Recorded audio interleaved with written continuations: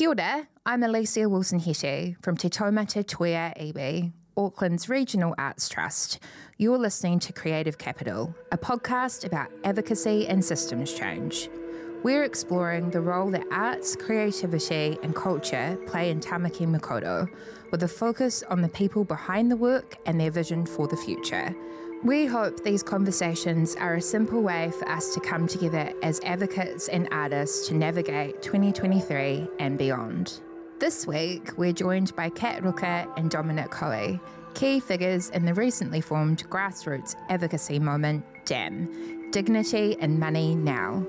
Kat Ruka is the Executive Director of Auckland's Basement Theatre.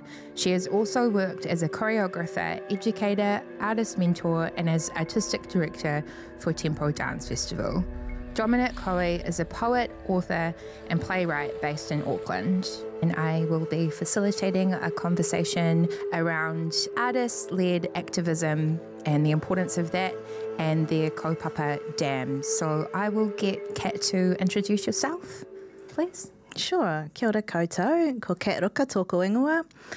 He uri ahau no hokianga whakapau karakia, ko Ngāpuhi, ko Waitaha, ko Ngai Te Rangi o ko iwi. My name is Kat. Kia ora koutou. Kanui te mihi ki ngā mana whenua o te rohe nei, ngā te whātua ki ora kei tēnā koutou. I am the Executive Director of Basement Theatre. I'm also, along with Dom, one of the founders of DAM, which is a new kind of artist activist group. I am an artist as well, currently not practicing so that I can focus on awhiing others. But yeah, background in dance, choreography and performance. Beautiful. Thank you, Kat. Dom, could I get you to introduce yourself, please? Yeah, sure. Kia ora. Ko Dominic Hoey tōku ingoa, no Tāmaki, ahau. I always struggle to sum up all the things I do, but I'm a novelist, a youth worker, poet, dog owner. You might be able to hear the dog, he's just below me. Along with Kat, we started DAM and try to do activist stuff, even if that's just in my creative mahi, just always pushing back against all the bullshit. Yeah, fair. Yay, love that. I have been reflecting on, I guess, all the challenges that our sector and our community were having pre-COVID, which were obviously kind of pushed to the brink, I think, during COVID, and as we are continuing to navigate that, because it hasn't gone anywhere. It's still very much there, and it requires our communities to respond to that and keep themselves safe and others safe, and what does that look like? And I think one of the first things that I think would be really great to understand as the people arriving at this podcast is what was the catalyst for DAM? It happened during COVID in those kind of August, September 2021 lockdowns. As you said, all of the mamae and the hara was sort of coming to the surface for our communities because we were all of a sudden disconnected from each other. All of a sudden, a lot of our whānau, our artist whānau, were without jobs, without putia. So it was all sort of coming to the surface, and it was a very potent time. And Dom and I just got in touch, and we were just kind of like, what can we do? It's kind of, the time is really urgent. We have to kind of move from this space of knowing that things need to change to creating it, and kind of being futurists about it, of not just being critical, but also imagining a future for ourselves. And as somebody who's kind of been in an arts management space like yourself, and that kind of sector leadership space, what's very absent is just the artist voice and the advocacy that happens. And so Dom and I were just kind of like, okay, what can we do to kind of create a platform for other artists to kind of grow their activism skills and grow their advocacy for themselves, because it's kind of like nothing about us without us, you know? We really very much have to not just be involved in the kaupapa, not just be research subjects and be mined for our knowledge, but to also take a leadership seat. Yeah. Yeah, and I think it was around the time MCH had come out with that fund that no one could access. And I remember seeing people who I know are like quite educated and quite successful not being able to access that. And I'm like, well, what's hope is there for people who are neurodivergent like myself to get that money? Do you know what I mean? And it's almost like, as someone who's been complaining to various government bodies that they're completely inaccessible for decades, it's like, you know what you're doing on some level. Do you know what I mean? It's not like just an accident that you do that, you know what I mean? Yeah, it does feel, well, it is by design, isn't it, often that those barriers, I suppose, are put there. And how do we start to strip the system away from those barriers? Like, what does it mean to remove them? And what does true co-design look like when it is artist-led, which is something I've been reflecting on a lot during COVID and even pre-COVID, you know, like I think our sector specifically runs on like this gig economy that didn't work Hard out. prior to COVID, and then during this pandemic has been really, really challenging, I think, for artists, because you're having to figure out what does it mean to practice in this environment and how do I pivot? And as a practitioner myself, that's something that I found really challenging during the last few years, is having an idea and then having to pivot not once, but like 7 times, and then having to then pivot some more, which I think has been really challenging. So what do you think in terms of those barriers? What are some of the solutions, do you think, of how we remove them, and artists' voices being at the centre of what it means to design something using imagination, Kat? Because I often think that's something that is missing fundamentally, because I think our the culture which we currently sit within and have to navigate as artists and as people is a real scarcity landscape. And so how do we move away from that into a more abundant landscape using imagination, I think, with artists at the centre? What do you think or what are you hearing from the artists that you're engaging with, they think some of the solutions could potentially be? I think just on a really basic level, just funding that is accessible. Yeah. Do you know what I mean? And it's just like, even if it's just small pots of money that's just really easy to get, because you know what it's like, especially when you're starting out, you know, like you're just like, man, if I could just get a couple of grand even, you know what I mean, that would just really make the difference. And I think, yeah, supporting people in those early stages. And then I think at the other end of that is having people on the ground in these government organisations, if they're going to continue to use those. Like, I personally think getting rid of them would probably be a good thing. But in the interim, you know, having people on the ground who actually know what's going on, because you know, the people that are the rangatira in the communities, the people that are the stars, the people that are stalwarts that have actually built these communities, they know who those people are, and those people are supported too. Yeah. Because I think that's a real issue too, you know, just people overlooked all the time, and other people funded who maybe wouldn't be if you know, they did have people on the ground. Yeah. I would totally agree with that. I think it all starts with the putia and the way that it gets distributed, because when we have that, economic backing, then we can be imaginative safely without burning ourselves out. And yeah, I always just kind of go back to what are the models, and how can we look to, for example, Indigenous frameworks to rethink the way that we get the pusia out.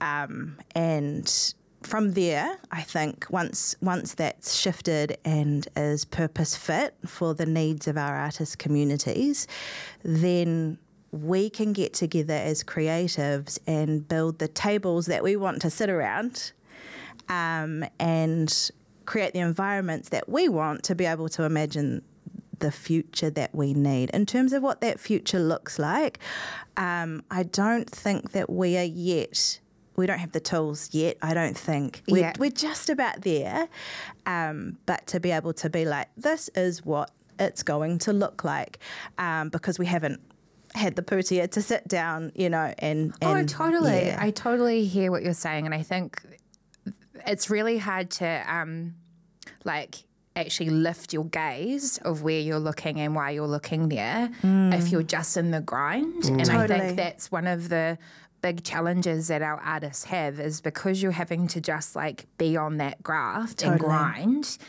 it does stop you from being able to go, well, if I look up and out, what is the potential of alternative modes of doing, and what does that look like, and how do we get there? Yeah. And also our alternative modes sit in what the creatives are making. Like when I read a poem that Dom has written, the answers are right there. Or if I see a work that one of our friends has created, it's all there. We're already imagining the futures, but we just need to kind of put artists, blah blah blah, and at the in the leadership roles to be able to make the calls. So what I'm hearing is both of you saying infiltrate. Yes, I love it. Yes, I think that's what our artists are very good at doing. That of going, where can I wiggle my way in, and how can I take my community with me? Which is, I think, what our artists do beautifully. Is it's never just about the individual practitioner. It's always about how can I take my people with me into all of these rooms. Totally. And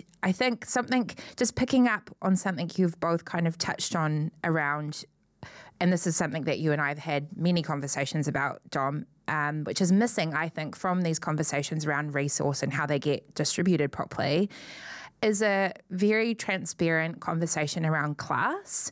I think we don't speak about class in our sector in a way that could be quite transformative, because class, as you both know, and I'm preaching to the choir when I say this, it crosses all of those racial lines. Doesn't matter what gender you are, no resources, no resource, and no access to resources, no access to resource. So how do we start to shift the conversation to go, have you considered class? Because often that is missing from the conversation. And how have you seen that, and how has that kind of bubbled to the surface in the work that you are both doing? I think the thing with class is because not just with what we're doing with Dan, but in other things that I've done, like you're saying, you always try and bring everyone with you. But what I've found is a lot of people that I came up with, because when you're poor and you're uneducated and you have all that trauma from that, it's really hard to get people to engage. And oftentimes they feel that spaces that are actually totally for them and are totally safe aren't. Yeah, hard. And so the problem is, and I think this is what fucks us up a lot as artists and as an arts community, is that we're trying to bring these people with us. And I'm one of those people, you know what I mean? I have been in the past. And it's slow and it takes a long time. And whereas, if you're not doing that, if you're just totally focused on a capitalist model, you can be really quick and fast, you know what I mean? And I think that's something that we've dealt with. We've tried to bring in a few people and they've just been like, oh, nah, not for us. They don't even get it. Yeah. And we're like, no, it is for you. This is, one of my friends, I won't say his name because, this is his story, but he is quite a successful artist, and he was rolling his eyes at the idea that he should get CNZ money, or that anyone in his community should get CNZ money. And I was like, but this is all this money and these people are getting it. Why should you not get it? You know what I mean? You're broke. You've got kids. So it's yeah. Yeah. Thank you for bringing this up, because it's always kind of glossed over, I think. And I think there is a really troubling class divide in our sector. Yeah. And I think I'm guilty of not examining this deeply enough in the mahi that I do at Basement Theatre, and it kind of becomes, you find yourself trying to create spaces that you feel like you're removing barriers, but actually you're not doing enough work. So, and I think, again, it comes down to the funding models, because they're not accessible for everybody. And we're losing incredibly gifted, talented artists whose stories will never be told, and therefore we're kind of perpetuating that divide. So just middle-class work is getting made constantly. Yeah. And therefore kind of our art has the danger of becoming, what's the word? Having a veneer over it, if that makes any sense. Yeah, no, it does make sense. I think one of our young comedians that have come out of South Auckland, Bubba, I really love Bubba's model of doing and making, and I was really lucky to go and actually experience her stand-up show that she did in her backyard in South Auckland. It was a Gold Coin donation, and it was packed. There was, I would say, probably a few hundred people in this backyard in Mangere, because I often think the conversation that gets had in a funding capacity is, oh, but who is the audience? Like, where is your proof that you have this audience? And I reject that, because there is the audience. It's just that there's so many barriers. How do you actually start to strip those barriers away, where it's like, when you're talking about accessibility, that is a really layered conversation too, when we're thinking about what is accessibility. Because often I think what happens within our institutions and our arts organisations in our sector is it's seen from like a very elementary point of view, where the access conversation is centred around our disabled whānau, and not to be reductive of that, because that is a vital conversation too, but then thinking about, well, when we're speaking to access and we're thinking about class, is that being presented in your ticket sale, like your ticket price? Is there a tiered ticket approach? Like, are you building it into your frameworks around, well, if money is the barrier for these communities to access this, how do we start to be more considered in starting to remove that? And where does the responsibility lie? Because for me and my thinking, I think it does sit with funders to go, well, if you're expecting people to do this on this kind of budget, are you considering these access points, and what does that look like, and how do you embed those into the modes of doing, I think? I guarantee you they're not thinking about that at all. No. Like it's not even, like, because the times I've brought up class to either MCH or CNZ, they just look at you like you're insane. Do you know what I mean? Like, What are you talking about? Do you know? And to be fair to them, though, the last time I had a meeting with them, they did actually, I could tell that they sort of took it in a bit. It was the first time I'd had that experience, and I've met with them maybe over half a dozen times. Just sort of explaining the fact that, you know, I personally can't do your application, so I have to get someone else to do the application. But if you keep rejecting it, then the person's going to be like, bro, I don't want to keep doing this for you because you're not getting the money. And do you know what I mean? And they were just like, oh, I hadn't thought about that. And I'm just like, yeah, of course you haven't, you know. Yeah, but I think as well, like, is that it is about money, right? Because, you know, you're saying that, like, you can't do everything with this tiny bit of money, you know, not to sort of let people off the hook necessarily, but there's only so much you can do with money. And, you know, and you remember that night at the basement that we had where yous gave away, when I did my show, and yous gave away 50 tickets, and then so I just got everyone to come who wouldn't normally come, and I was like ringing people and thing, and then it was just the most incredible night, and it was a total pain in the ass because, you know, you don't want to be like dragging your useless mates out when you're in the middle of rehearsal, but it was worth it, It was like the best show of the whole thing, and you're like, oh my God, like there would be a way to have this all the time if we had the money and the resource, you know? Totally.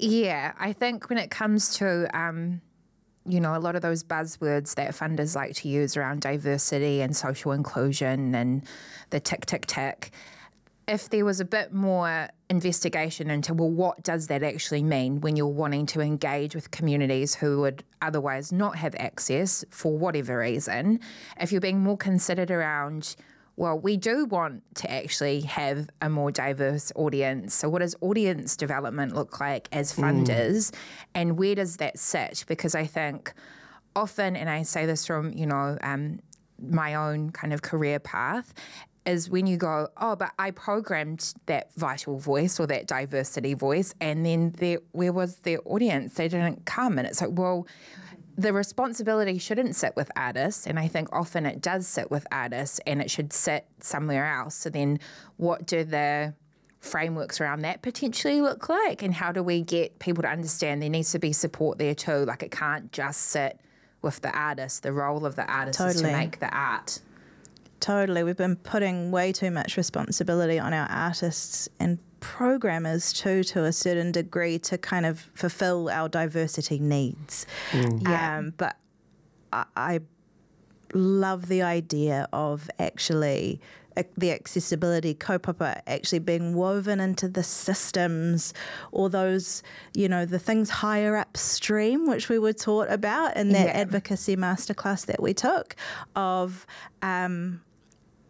investing in a large scale in accessibility being woven into the systems and not being placed on the artists to have to achieve. Yeah. Yeah. Otherwise, it's just kind of decorational, Well, it sits pretty performatively, doesn't it? Exactly. If it's not embedded into the thing that you're actually doing. Hard out. So thinking about all of that, what is the intention, do you think, for DAM? What is the role of DAM in these conversations, do you think?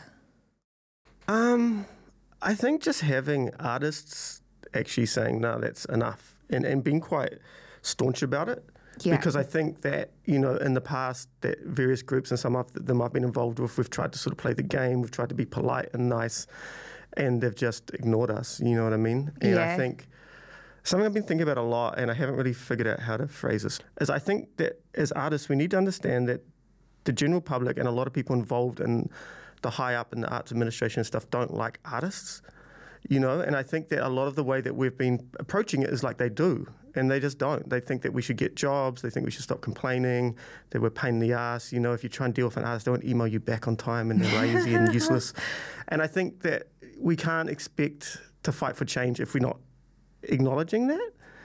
Do you know what I mean? I do know what you mean, because I have worked in multiple arts organisations now, and I have always been really struck, or I've found it quite jarring, the deep level of mistrust, I think, of artists and that real scarcity position to I don't know, I found it odd that it's like you're an arts organisation and you don't trust the you artists. don't trust artists. How kookarood is that? I mean, artists are a pain in the ass, but if you want to be involved with the arts, you got to deal with them. So. Yeah, well, I suppose because there is such a scarcity culture in our sector for a multitude of reasons, it does harbour environments of mistrust, and I don't know how we start to undo that. Yeah, that's massive, scarcity mindset. And again, it comes back to putia for me. It just comes back to resource. And I'm not interested in kind of directing that attention towards CNZ anymore. Mm-hmm. I was when I was an artist, because I was feeling the resistance. Yeah. And that was the only kind of funding body that I was engaging with at the time. But now I think my work personally is around government. Yeah. And also the public, so recreating and redesigning the stories that we tell about our artists out to the public, because it's the public who have influence on government. Absolutely. So So going back to what DAM is kind of up to and interested in is creative, interesting ways of getting the public to think about artists in a new way, but we don't want to do that in a dry balls way. We want to be kind of creative and spunky about it, because that's who we are. Yeah. So that's kind of, and also too, there's a lot of mamai and mental health issues in our artist communities because of how wronged they have been and not listened to. Actually, that's the real hard one. Just not being heard. Yeah, I think that's something I've been investigating in this work, which is, centres a lot of advocacy work in relationship with sector. And, I know I'm preaching to the choir when I say this to you both, but I think our artists and their gifts are often a vehicle for really good outcomes and impact on the general public's mental health. But what are we doing to harbour environments for artists to be well and more considering that more in how we hold space for artists, because we all know the impacts that our artists have on the well-being of our wider communities and what that looks like. And so how is that then embedded into how we hold space for artists and the pastoral care around, well, how do we keep you well? And once again, I think it does end and start with money. Yeah, no, I mean, it's kind of sad that it's the fact though that keeps coming up, you know. And I guess, you know, when you talk about imagination, I wonder if it's important too to imagine beyond that capitalist paradigm, you know, like even though it feels a bit of a waste of time when we're in a situation where, you know, most artists can't even pay their rent, but maybe those are models that we can sort of start working within, because I think, you know, like we've already sort of mentioned, we often do create our own models and we are looking out for each other and we are doing it in our own way. I wonder if there's sort of more in that. Yeah. Yeah, absolutely. What are your thoughts on, both of you, the artist income? Because I was in New York recently and I heard Sharon Barry talk, who was the woman who designed the artist income in Ireland. Yeah, sick. And that was really interesting, because as positive and kind of utopian as it sounds, and it is amazing because it's non-conditional, these artists, right, register, they get the money and it's unconditional. There's no reporting back, there's no application, there's no, like, they don't have to fill out forms and talk about how they're going or anything like that. But then also because it is still a capitalist model and it's in Ireland, right, which is super steeped in like politics, a lot of people were like, oh, that's fucked up. I'll be state controlled if I participate in a model like that. So it's just kind of interesting to go, well, if we don't offer those sorts of models, what do we do? Yeah. Yeah. I don't know. What do you think about the artist income? I would love to see that, just a prototype even of what that could potentially look like for our sector here, because I think if that was just one of the things that you're not having to consciously worry about on your plate is like, how do I get to work? How do I pay my rent? How do I feed my kids? Which is concerns for everyone, whether you're in the sector or not. Like, I think those are just, as we all kind of, you know, navigate this capitalist environment that we all navigate, those are concerns for everyone. But imagine the kind of art that we would have come out of that if artists were held and cared for and resourced well just to be able to dream. And what would that look like? Which I think is so exciting to even consider. Because we see what our artists do out of scarcity, that I'm like, imagine if these people were well-resourced, what would you make? Totally. Yeah, and I think that when I was coming up, like the doll, that's what the doll was, you know, and the sickness benefit, you know, I mean, that's what I use them for, because you need time, right? And you can't do that if you're, you know, working the whole time. Like, it just sucks whatever part of your brain is creative, it just kills it, you know, so. Yeah. Yeah, I think that would be amazing, and obviously it would have its issues, but you know, what we have now is certainly not working, so it would be better than that, you know? Yeah, I agree. I mean, it is an exciting thing to ponder, right? Like, what would that look like for our artists, and if they were supported, and maybe is there space and room to prototype something that could look like that for our sector? I'd be keen. Totally. Same. Yeah, I mean, I think the issue you'd have here is I reckon they'd try and means test it and it would be fuck all, you know? Yeah. But yeah, if you get it, like you say, it's just everyone can get it and it's a livable amount. Even if it was just for a set period of time, and you know what I mean, like that would be massive, you know? Like if you just had a year or two, like that would be the difference between, you know, sort of starting out to like getting yourself to like, okay, I know what I'm doing now, you know, I can create and have a career. Totally. Is resource something that keeps resurfacing for, I mean, I'd imagine it would be, but I'm just going to ask this anyway, for the artists that are engaging in the dam kaupapa? Is that kind of something that is quite continual with the conversations that you're having with your artists? I think so, from what I can pick up, definitely. And we're going to do a couple of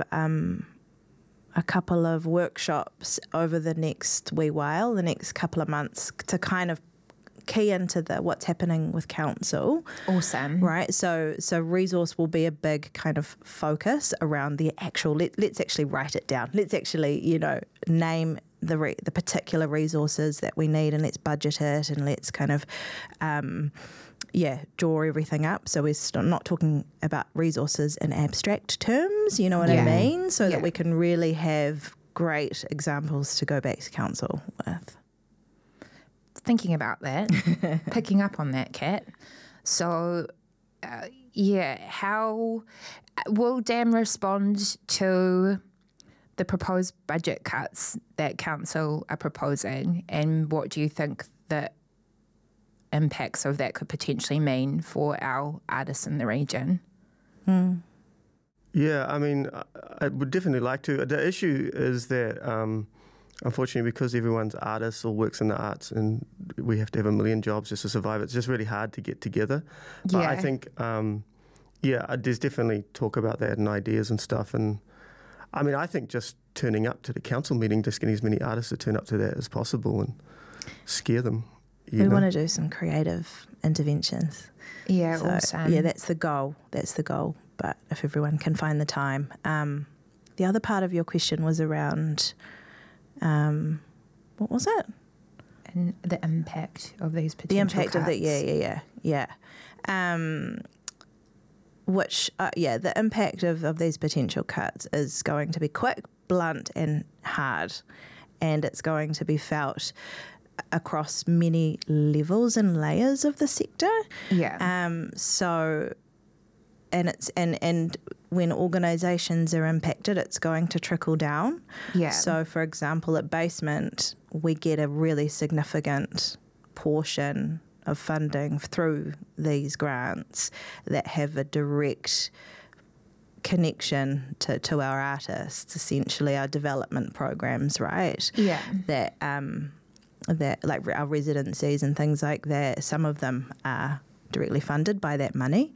And again, not to be the guy who mentions recent time in New York constantly, but truly it was pretty inspiring. And I think that the main kind of kōrero coming out was the importance of not taking artists away from their tools at this time, that like how crucial it is for artists to be at their tools and to not be kind of expected to, I think in Aotearoa we're trying to capability build our artists at the moment, and we're trying to turn them into administrators because we have this kind of idea that artists need to be little business dudes to be able to get the funding, but actually what we need to do is just chill out on the funding requirements. And so just a massive global kōrero around keeping artists in their studios right now, right? And we can't do that without the funding that we get in Tāmaki through the council. We can't do that. We can't support our artists to stay at their tools. No, and I think, just picking up on that, Kat, I think the potential impact, we know the potential impact because we also know how our artists are, they're healers. They are healers, and they are people who really have the role, I think, of like being in service of community a lot of the time. And just speaking from my own arts practice, which is, a collective social practice, and seeing how transformative being able to offer community space and offer work that speaks to them in a very personal, deep way, that if you take that away, if you take artists' ability away to just be able to make and the resource to do that, the flow-on effects to our community are really devastating. And I don't say that frivolously. Like, I think the potential impacts to community are quite heartbreaking, actually, when I've looked over what's being proposed by this council, and really concerning, actually, of how that will not just impact our artists and our sector, but Aucklanders. The receivers of it. Yeah. Totally. In a really, really big way. Yeah. It's medicine. That's why I'm trying, that's kind of how I'm reframing it at the moment in my mind of like, if we take away the medicine on a really big scale like that, what is the impact on people's wellness? Absolutely. And I think now more than ever, as we're continuing to navigate COVID and recovery for the climate change activity across the region and across the North Island as well, which has been really in the centre of my thoughts recently. What does that mean? Like, if you are having people really going through it and then you're taking away the thing that can help ease some of that, what is going to happen to people? Like, how will that affect everybody? What are we meant to look at in Auckland? Road cones? Well, it's not out of the question, I think, that they will make Auckland a completely non-creative city because it's already well on the way. Like, as an artist, you can't live in a central city. Yeah. Do you know what I mean? Like, Yeah. they've made that a void of creativity. Yeah. And, you know, with these cuts and everything else, it's sort of, it's not. I mean, there was that article in The Guardian recently about how, I think it was in The Guardian, they're talking about London and how it's just there's no creatives left in the city. You know what I mean? They're all gone. And it's such a creative space, you know, so it's sort of, I think that, not to be alarmist, but I think that is a possibility if these people aren't stopped, you know? Yeah, but just to pick up on that, Dom, that was a conversation I was having with a fellow artist recently around how gentrification in our CBD has really affected our creatives in our creative sector and the flow and effects of that as well, because things, once again, access, there aren't accessible spaces really to be able to make or actually present really in the CBD. And I think that's one of the things that's quite scary about these potential cuts as well, is you go, well, if you're not going to be able to have that funding there to soften the blow onto artists, well, then they're going to have to absorb that. And for a lot of our artists, they just won't be able to. So it means less work again, which is not a great thought. I say this all the time, but I do not know how young people can be artists in this city. Do you know what I mean? Because it was so hard, you know, 25 years or whatever ago when I was coming up. And then now it's just so much harder, you know, like the rent is insane, like the cost of living is insane. Like, there's no space. I mean, like even 10 years ago on K Road, there were like 4 or 5 artist spaces and now there's none that I know of, you know. So I think it must be really difficult and really feeling for those people, you know. Yeah. Well, I would really like just to shift our gaze slightly, because I know that, you know, like most of these conversations when we think about resource and stuff in our sector, it can feel really heavy, because it is heavy. That's the reality of it. But I think I would like to just lift our gaze a little bit, and speaking to that imagination and what you are hoping to achieve with DAM, what is your hope for DAM? What is like your big hope that will create, I suppose, for our sector if we were to look inward and creating a space for our artists to be cared for? What does that look like for you both? I think like everyone in DAM, and I think that's what the strength of it is, we all have quite different ideas about that, you know what I mean? But I think the core one is really making it, like Kat was saying, sort of fun and exciting as well to push back. You know, so having activations and having protests and having those things.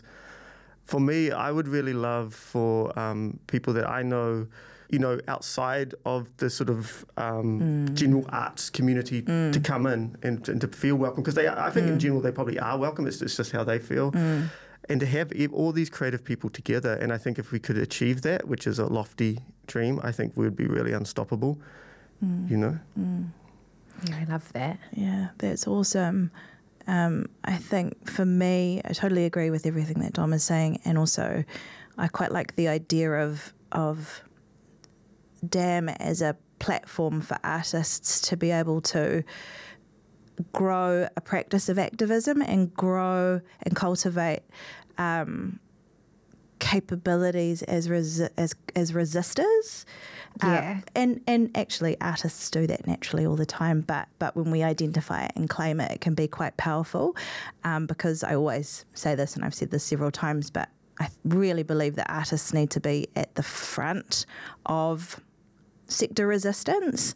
And also I think it's important for people to be able to kind of hurt together and heal together, because often I think artists are just expected to put up with systems that are broken and have been for a while.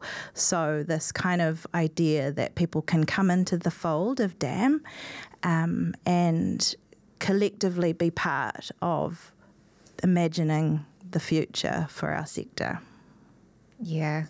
Well, I have one last question, actually. I've decided that was meant to be my last question, but I want to ask one more. So thinking about using imagination to dream up the potential for something completely different, what would that look like to you, Dom? And you're like dreamy, future-focused visioning. What would our sector look like, do you think? What would the environment look like to you in the future? What are you thriving or moving towards?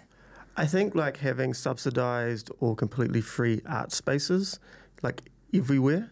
Do you know what I mean? And I think, and this is going to sound off topic, but I think having a proper functioning public transport system, because then people from south can come to central, people from north, west, wherever. It's not, like it's not a hassle like in Berlin or New York or whatever. You can, if you live on the other side of town, it's not like you're not going to work with an artist on the other side, right? But here that's the issue, because you can't get anywhere, especially if you're broke. So I think, just bringing people together, because I've been lucky enough to move through a lot of different creative communities, and it's like that's what's really inspired me and made my practice, I think, unique. But so it'd be awesome if we could just have that across the board, whether that's in Tāmaki or Aotearoa or overseas, whatever, Yeah, I love that. What about you, Kat? What's the future? Yeah, what does it look like? What does it look like when you imagine, or what you hope it to look like? What does that look like to you? Yeah. It's starting to happen a little bit. Just multiplicity. So kind of once our systems are kind of dismantled a little bit, it's exciting to me to think about way more localised art making and smaller, more grassroots art being made like it used to be when Dom and I were young, It's actually kind of going back to a time where it was way easier to kind of just make a little thing here and there, with your mates, and just kind of, rather than there being like 3 major festivals that happen, in New Zealand per year. Why don't we have 20 little festivals that can be kind of run by artists who are leading it and creating this shit on their own terms in their backyards, in their marae, in their local communities, at their auntie's house. Smaller, localised, multiplicitous kind of stuff. Yeah. Yeah. Oh, I love these ideas. Yes, that's what I want too. Can you see it? Can you see it? Yeah. Thank you. Thank you both for taking the time to have this kōrero with me, and I hope whoever arrives at this conversation really listens to that. Thank you for having us. Yeah, it's been awesome. And Chili's been so well behaved. So well behaved. I forgot he was here.